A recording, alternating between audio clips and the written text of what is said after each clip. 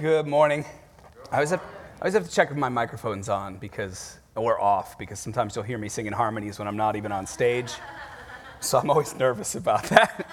Well, welcome. Happy Mother's Day, as Eugenia said, to all the women. You may not be a biological mother to someone, but I'm just so grateful for the language that Scripture gives us for family because it's bigger than just the people who live in my home. It's this. This is our family, right? And I'm also so grateful for the language Scripture gives because God is often referred to as a father, but God is also compared to a mother multiple times because he wants us to know that imagery that he loves and cares and protects us. So to all of the women here and teenage girls here, especially those that serve in Powerhouse, you are a spiritual mom or a spiritual auntie to somebody, and that really matters. And we're just so grateful to be a church that honors and lifts up women. Like Eugenia said, all the ladies of the church, gift for you on your way out. Get a picture together, and it's going to be a great day. Today, I get to talk about the most controversial of our pillars of strategy, because we, as elders, chose some language that not everybody loves, but we're going to break it down today. We're talking about dangerous justice and mercy, and this can be a heavy topic, and it can actually be a controversial topic when we talk about justice and different visions of what justice is, but I want to start out with some fun. We're going to play a little game called Is It Dangerous? Say that with me. Is it dangerous? I always wanted to be a game show host. When I stayed home from school, Price is Right. That's what I would watch. All right, I'm going to flash an animal on the screen, and you're going to shout out whether you think it's dangerous to humans or not. Okay? The very first one, the manta ray. Hands up if you think it's dangerous. It is not dangerous.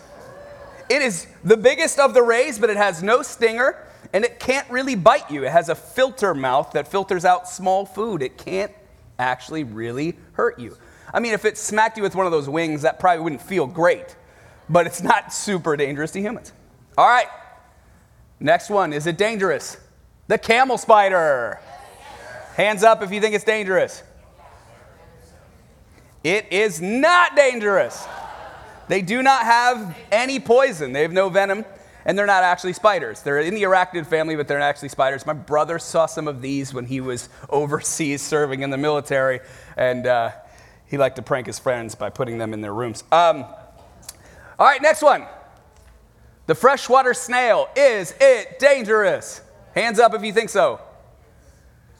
It is absolutely really dangerous.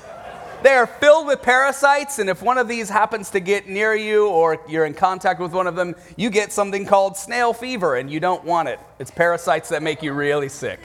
Gross. All right, next one. Vampire bat. Is it dangerous? Hands up. Okay, this is a yes and no. Yes, it might bite you. It's not likely to bite you, but it might bite you. If it does bite you, it won't really hurt you that badly. It won't do a whole lot of damage, but they don't generally bite humans. So technically not dangerous, but I don't want to get bit by that thing. Look at it. Gross. All right, next one. This one should be easy. Elephant. Is it dangerous? Hands up. Extremely dangerous. Look at the size of it. If it decides it doesn't want to put up with any of your nonsense anymore, you're in big trouble, okay? Look at this adorable creature. Look at these adorable creatures. Is it dangerous? Yes. For whatever reason, these things like to knock people out of their boats.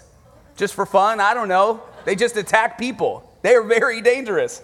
They'll knock you out of your boat and then take a bite. It's not good. All right, how about this guy? This is the milk snake, not the milkshake, the milk snake. Is it dangerous? Hands up. No. Neil knows his snakes. It is not dangerous. People think it's dangerous because it looks like a coral snake, which is very poisonous, but these guys can't hurt you. And apparently there's in the snake handling community, there's a saying to tell the difference between this milk snake and a coral snake. The saying is, if red is touching black, then it's safe for a jack. If red is touching yellow, it'll kill a fellow. I'm just going to stay away from all of them. I'm not doing the nursery rhyme to figure it out. I'm just gone. I'm out of there. Last one. The Goliath bird eater. You're welcome for the nightmare fuel, by the way. Is it dangerous? Actually, it's not. If you're a bird or you have a pet bird, it's dangerous. But if you're a human, it is not. Again, I don't want to find out. I don't want to have to do the research to figure out if this is different than other dangerous spiders. I'm out. I'm out of there. All right, this is silly. Obviously, this is a silly introduction, but we talk about dangerous justice and mercy today.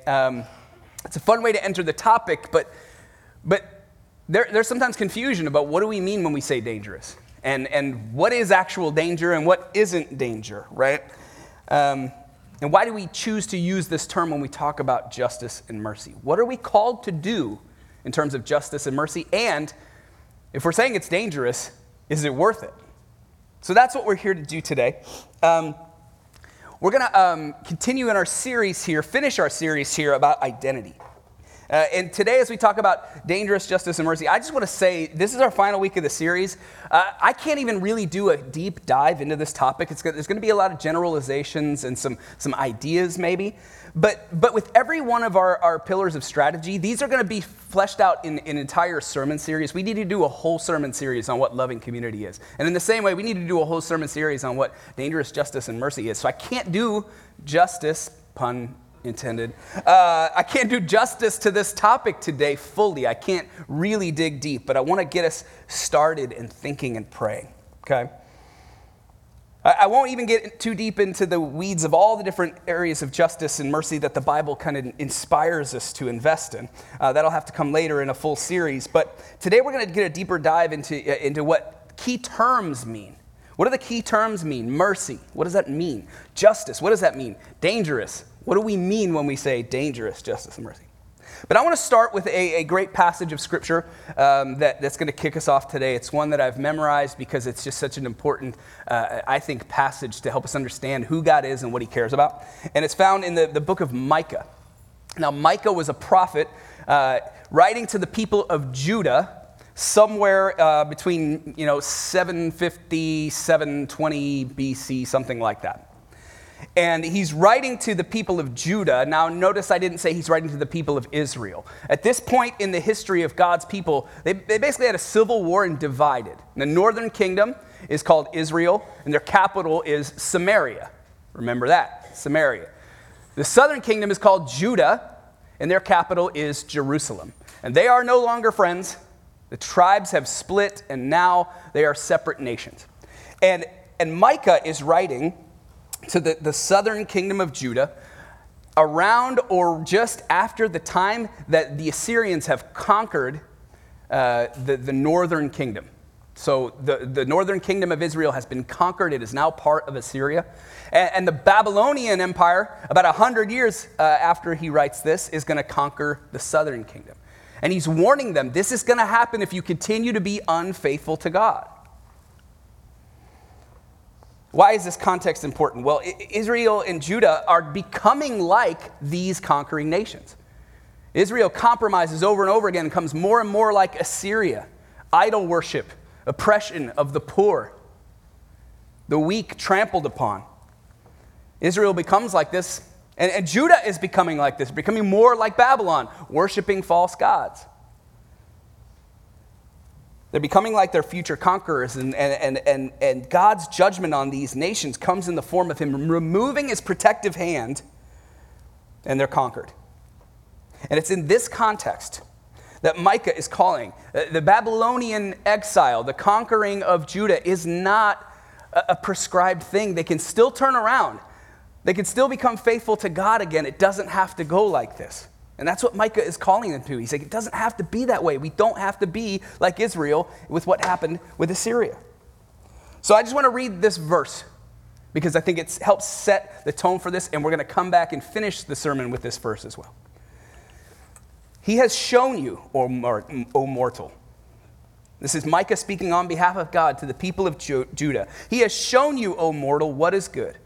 And what does the Lord require of you? To act justly, and to love mercy, and to walk humbly with your God. More on that later, but let's be clear. Micah is speaking on behalf of God, and he's saying justice and mercy are at the center of my vision for my people and for this world. It's very important. The scriptures are littered with language of justice and mercy. So let's start with this. What is mercy?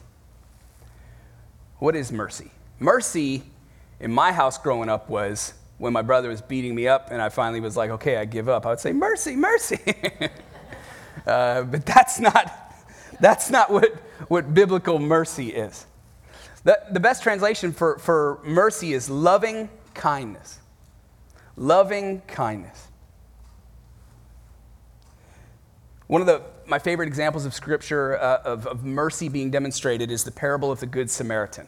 And you may be familiar with that parable, or at least you understand the concept of a Good Samaritan. But I just want to recap it really quickly. We're going to do a deep dive into it this summer when we look at many of the parables of Jesus, and I'm going to love that series. But in this parable, a man, an Israelite or a Judahite, is walking from Jerusalem to Jericho, right? And is beaten, robbed, left for dead on the side of the road. A priest walks by and is like, ew, not my problem, and goes on. And then a Levite walks by, and the Levites were like the holiest tribe of Israel. They're supposed to carry out the law by the letter. And the law would have probably prescribed they do something for this man, but they're like, not my problem. I don't want to touch that guy. I got things to do. And then a Samaritan, I told you that was going to come back. A Samaritan comes by, sees this man on the side of the road, takes care of him, takes him to an inn, cleans the wounds, helps him recover, tells the innkeeper, I have to go, keep him here, take care of whatever he needs, and I'll pay whatever bill is necessary. And this is a parable that Jesus is telling about what it means to be merciful. In fact, he's saying, this is what I mean when I say love your neighbor as yourself. He goes beyond what they would have said. Another time Jesus said, you have heard it said, love your friends, hate your enemies, but I tell you, love your enemies. You see what's going on here is Jesus is using these characters, the evil Samaritans. We had a civil war for them for a reason. We don't like them. But Jesus makes them the hero of the story. They're the ones that truly honors God's heart for mercy, for loving kindness. It's a beautiful story, and it flips our ideas on our head. What does it mean to love our neighbor? It means we cross boundaries. We cross boundaries to show love and mercy to people who need it. And be clear, what he did was dangerous. One of the key things that people would do on this road, it was a pretty dangerous road in general from Jerusalem to Jericho. Well, one thing that would happen along that road is people would fake that they were dead, and when someone would come and try to help them, they would rob them. Yeah. So he took danger. He took a dangerous step to say, you know what, I might be putting myself at risk, but I cannot leave this man on the side of the road to die. I have to help. That's dangerous mercy right there.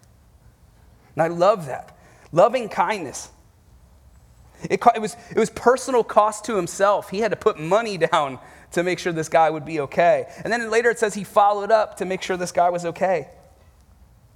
To be a people that God is calling us to be, we have to be a people of loving kindness, of mercy.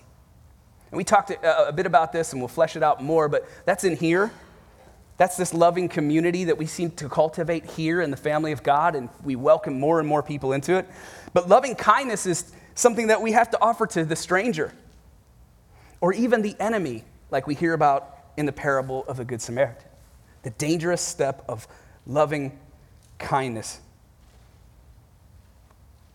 This Judahite walking along the road, and it's his enemy who loved him. It's powerful. Jesus takes away all of our excuses for not showing mercy with this parable, for not acting with loving kindness with all that we encounter. We can't control how kind and merciful other people will treat us, but we are in control with how we live out mercy. We've received incredible mercy from God. The Bible says that while we were his enemies, Christ died for us. And then who are we to not show gratitude for that mercy by offering it to others, even if it costs us something? So that's mercy, loving kindness. What is justice? That's the wrong word. What is justice? Well, we're going to get there in a minute. We'll get there in a minute. I want to make clear, like sometimes when we use this word justice, like in an action movie, justice. It's like Batman. It's more vengeance than justice, right? Biblical justice is far beyond the idea of justice, the way we talk about it maybe in the criminal justice system here in our culture. Justice is not primarily about punishment. But I do want to be clear, there are consequences for our actions. And so before we define justice, and this passage of Scripture will help us a little bit define justice, but before we define it, I want to see kind of what's at stake here. And this is Matthew 25. This is Jesus' words. And I'm going to read the whole thing, and I want us to live in the tension of it. It says this. Then the king will say to when the Son of Man comes in all his glory, and the angels with him, he will sit on his glorious throne. All the nations will be gathered before him, and he will separate the people one from another as a shepherd separates the sheep from the goats. He will put the sheep on his right and the goats on his left. And then the king will say to those on his right, "Come, you who are blessed by my Father, take your inheritance. The kingdom prepared for you since the creation of the world. For I was hungry, and you gave me something to eat. I was thirsty, and you gave me something to drink. I was a stranger, and you invited me. I needed clothes, and you clothed me. I was sick, and you looked after me. I was in prison, and you came to visit me." Then the righteous will answer him, "Lord, when did we see you hungry and feed you, or thirsty and give you something to drink? When did we see you a stranger and invite you in, or needing clothes and clothe you? When did we see you sick or in prison and go to visit you?" The king will reply, "Truly I tell you, whatever you did for one of the least of these brothers and sisters of mine, you did that for me." Now here's the uh-oh part. Then he will say to those on his left, "Depart from me, you who are cursed, into the eternal fire prepared for the devil and his angels. For I was hungry, and you gave me nothing to eat. I was thirsty, and you gave me nothing to drink. I was a stranger, and you did not invite me in. I needed clothes, and you did not clothe me. I was sick and in prison, and you did not look after me." They also will answer, "Lord, when did we see you hungry or thirsty or a stranger or needing clothes or sick or in prison, and we did not help you?" He will reply, "Truly I tell you, whatever you did not do for one of the least of these, you did not do for me." Then they will go away to eternal punishment, but the righteous to eternal life. Okay, interactive. I need to see hands in the air or not. Based on that verse, how many people would agree that Jesus seems to be saying that our eternal salvation is tangled up with our pursuit of mercy, justice, and righteousness? Nobody? I'll raise my hand. It's pretty explicit. I don't know. This is where it gets tricky. Is Jesus really saying that our pursuit of justice and mercy, is that what saves us? And this is a great question. The easy answer is not really. But the hard answer is they're not disconnected. Part of the reason, and you just please indulge me in this little Bible nerd detail I want to go on for a second. It's really powerful and meaningful, and hopefully it helps. The English language has two word families for a concept of just and a concept of right. So words like justification and justice go under one word family, and words like righteousness and rightness and doing what is right go under another word family. Hebrew and Greek languages have one. They cannot be separated. So when the Apostle Paul is saying things like, "You're justified by your faith," justification comes by faith, it's related to a sense of justice and righteousness. They can't be separated. They're a part of the same word family. When he says things like, "You will receive a righteousness apart from the law through the grace of Christ,"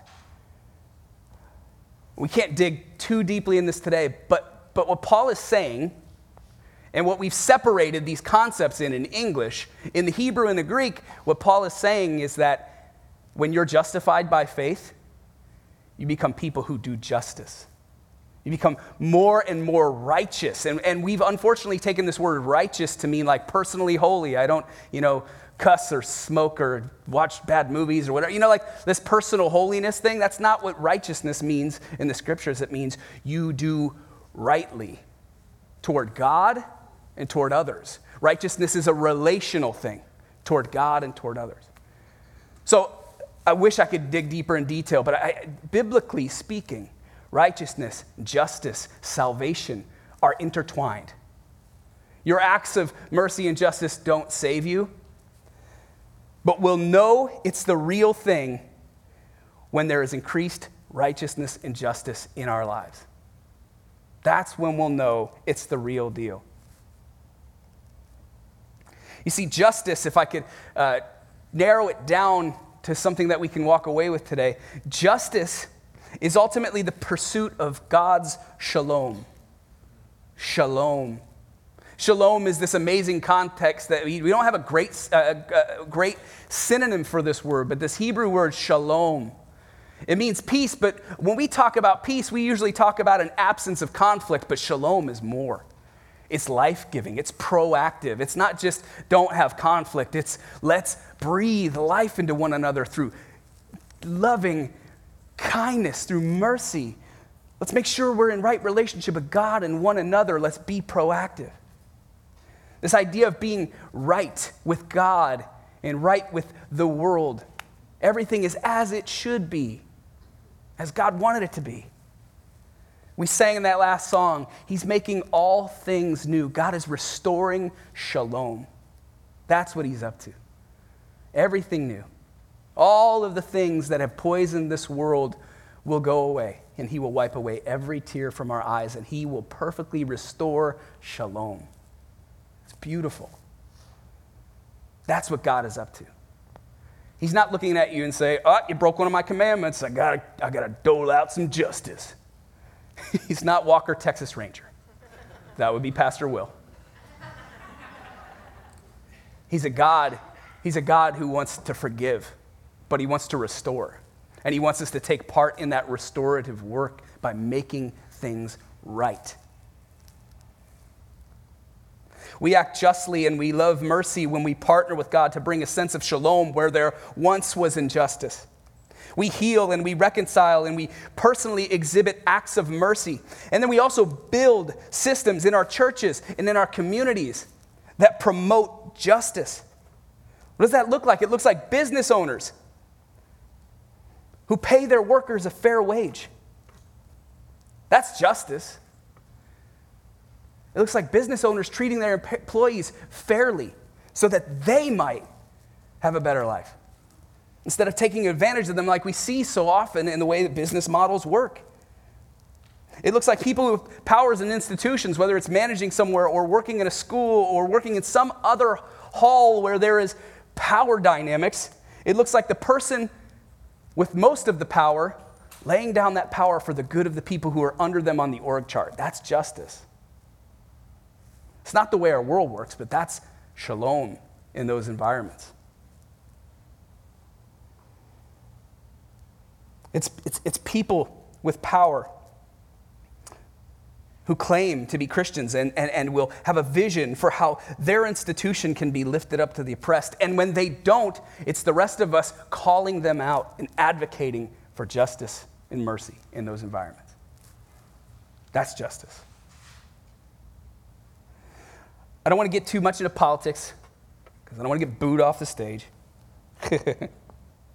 When we do interact with power structures like government and political forces, we need to care more about a candidate's commitment to shalom, to the oppressed and the voiceless, than what their policies can do for my retirement account. And if we ever want to really have a faithful witness for justice in our context, we have to get out of the false choice that we have to be fully committed to a Democrat or a Republican agenda. We need to be committed to a Jesus-shaped agenda of sacrificial loving kindness and justice where those who are disregarded and dismissed have a voice and are cared for. Imagine if Christians who leaned Republican actually criticized Republican politicians when they speak, act, and legislate unjustly. Or, crazy as it sounds, what if they praised their opponents when they speak, act, and legislate in a just way? Imagine if Christians who lean Democrat actually criticize Democrats, etc. You get what I'm saying? But instead, we're told we have to just be one or the other. And we got to win, so we can't criticize our guy. He's got to win, or she's got to win, right? All right, I'm getting on a rant. The world sees this. The world sees us compromise our values. The world sees us throw out shalom when we back candidates who don't promote shalom. And we say we speak for Jesus, and then they see this happen, and they go, well, I don't want anything to do with Jesus. Our witness matters, and the way that we interact in that arena matters. Are we promoting shalom? Okay, well, last thing. Last definition.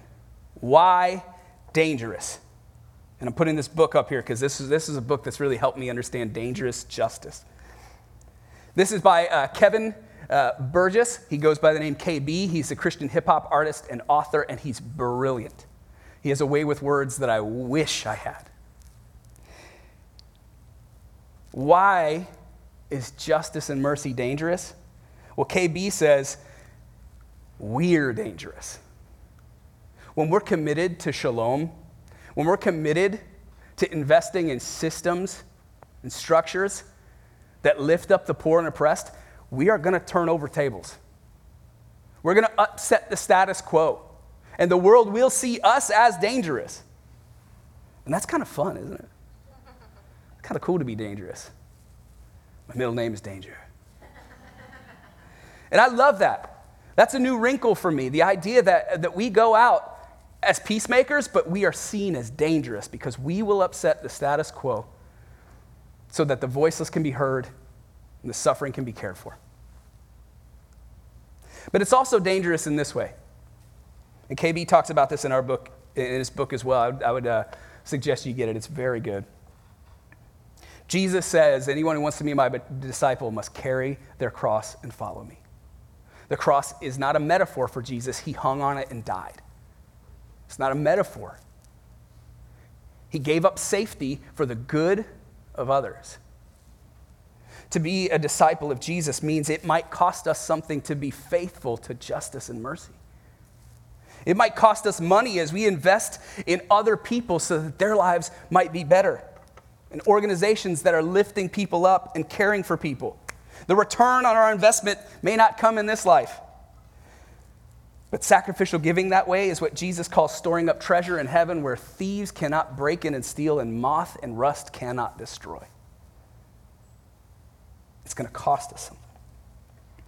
You know, I've seen recently that being committed to mercy and justice might cost us friends. That's heartbreaking. Interact with a lot of pastors, ministry leaders, theologians, and things like that. And someone that I'm friends with saw this rise in violence and hate crimes against Asian people in the United States over the last few years. And it's true, the statistics bear it out. It's just absolutely heartbreaking what's going on. And this person was saying, in the name of Jesus, can we speak up for our Asian brothers and sisters who don't deserve to be treated this way? In the name of Jesus, can we speak up for them and say, enough is enough, we won't tolerate this anymore? And you know what this pastor got called? Woke, a social justice warrior, other things that were far worse than that I won't repeat.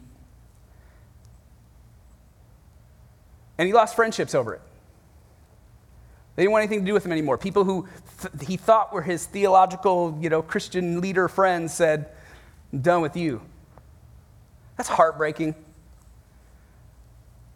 But I hope to have the courage that I would be willing to lose friends if it meant speaking up for people created in God's image.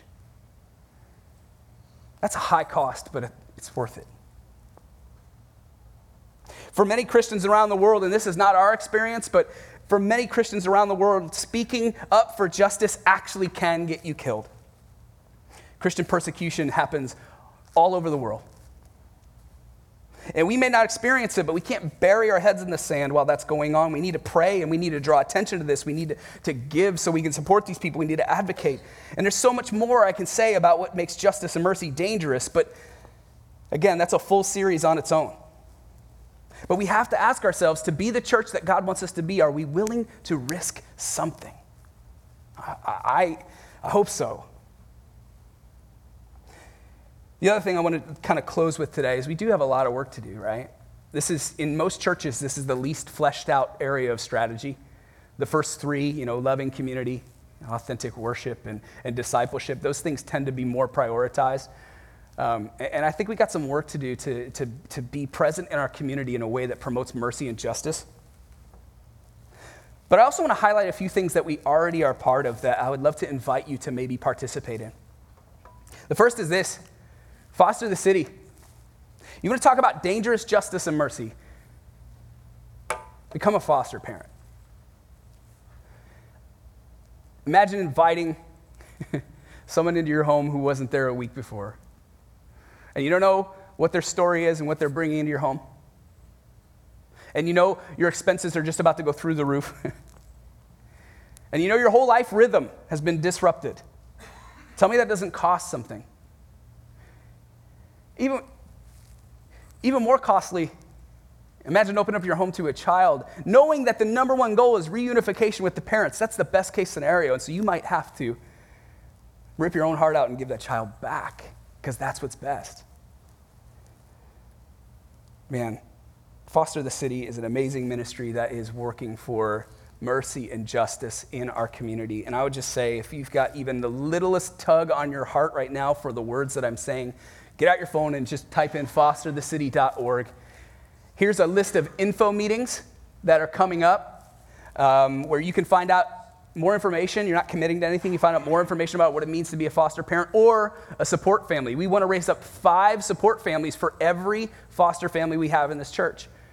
And we've got 2 right now. And so I'd encourage you, join us at one of these meetings. Find out what that looks like to become a support family. Support that family that says, yes, I will take this risk of faith because I think Jesus is calling me to it. It's also Foster Care Awareness Month of May, so there's some great resources on their website just to kind of inspire you and challenge us as well. Here's another area of justice and mercy that we're working on. We've worked with Compassion Network on something called the Afghan Welcome Program, something Compassion Network put together. And then we did our year-end gift, our year-end gift in December towards this, and raised thousands of dollars to continue helping welcome Afghan refugee families to Fremont. And it's a really cool program where we take them shopping, get them some of the bare necessities, start building relationships with these folks and help them get plugged into all the different things that have to happen when you go from one place to another. Now, let's play a game of Is It Dangerous? Is that dangerous? No.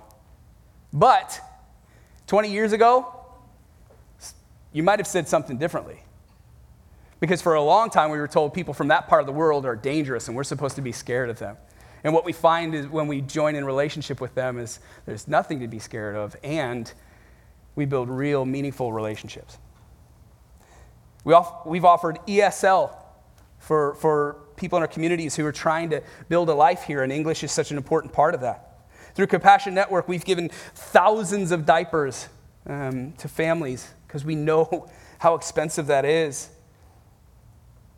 And we've built relationships through these Compassion Network things, friendships that are turning into missional communities, and it's just a beautiful thing to see mercy and justice turn into family. That's what's happening.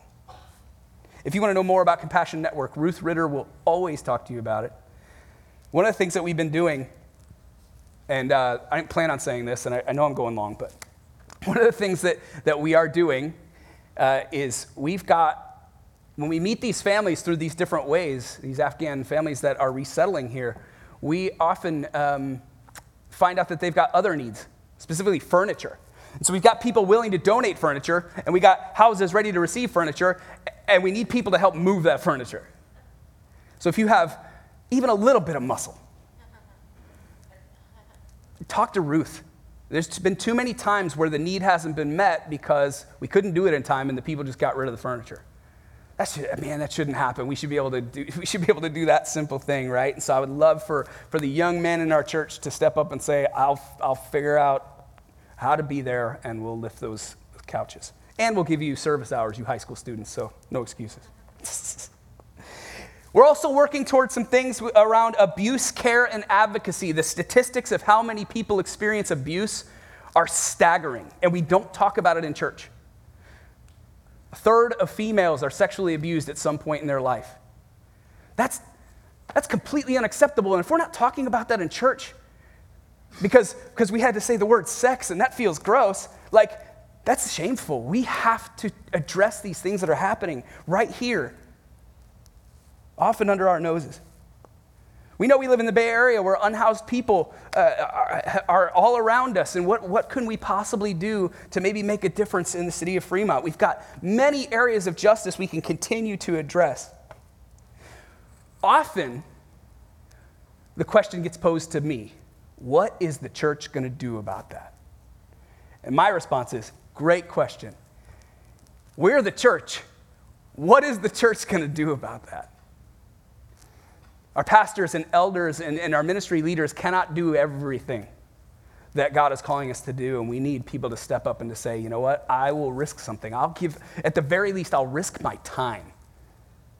At the very least. So that we can bring more and more shalom to the community that God has called us to. Last thing I want to say before we close in worship. I want to read Micah 6:8 one more time. But before I do, a little more context about Micah 6:8. I told you people are worshiping false gods. They're oppressing others, or they're looking the other way while people are suffering. And all the while, you know what they're doing? They're still going to the temple and doing their sacrifices, like the Torah tells them to do. They're still going to the temple to make the sacrifices. They're still doing all the religious observances that they're supposed to do. And just before Micah gets to this verse, he's saying, enough. You hypocrites, essentially. Don't show up and do the religious stuff and then go worship false gods and trample on the oppressed and the weak. Whatever offering you bring, I reject it. The songs you sing, I don't hear them. Amos says the same thing in Amos 4. I stop up my ears when you sing your song until you let justice roll like a river. And it brings it back to it. We can't just pray a prayer and Jesus save me, and then the rest of our life goes on if nothing changes. It leads to righteousness and justice and mercy. And it's in that context that Micah reminds them of what matters. He has shown you, O mortal, what is good. And what does the Lord require of you? To act justly and to love mercy and to walk humbly with your God. I'm going to invite the band to come back up. My hope is not to lay a spiritual guilt trip on anyone ever, right? But the truth is that Jesus is making all things new. He is at work now as Lord over all creation, bringing shalom, and one day it will be perfected in the new heaven and the new earth where he'll wipe away every tear from our eyes. He's making all things new, and he's inviting us to participate. With every step of faith that we encourage here at FCC, that I challenge myself here with at FCC, it's not just because I want to guilt trip and say, God needs you to do this. No, he's inviting us in. When we live lives of justice and mercy, we meet Jesus because that's where he is, and that's the work that he's doing. He's on the front lines of reconciling all things to himself, and he's saying, come on, it's exciting. Look what God's doing. Come on, join me. You'll be changed. You'll experience life abundant. Come on, come with me. That's the invitation that Jesus has for us today. So let's lean into that. Let's pray. God, what do you want me to do? What areas of justice and mercy are you calling me to participate in? How can I help? How can I give? How can I serve? What is it going to cost? Let's pray. Lord, thank you for this day. Thank you for Mother's Day. It's hard to imagine greater loving kindness than what we see from mothers when they care and nurture their children. Thank you that you give us this vision of you as a loving and kind parent. Thank you that you've been merciful to me, to us. Thank you that in your grace you justify us by faith. We are lost without it. And Lord, help us not to take that for granted and sit on the sidelines, that we are a part of the movement that you're doing to reconcile all things to yourself through justice and mercy. Give us hearts to say yes to your invitation, God. Give us the faith and courage to say, whatever it costs, I want to meet Jesus there on the front lines. Lord, we love you, and we want to demonstrate our love for you in real life ways. Help us, God. Fill us with your Spirit. Apart from you, we can do nothing. Pray all this in Jesus' name. Amen.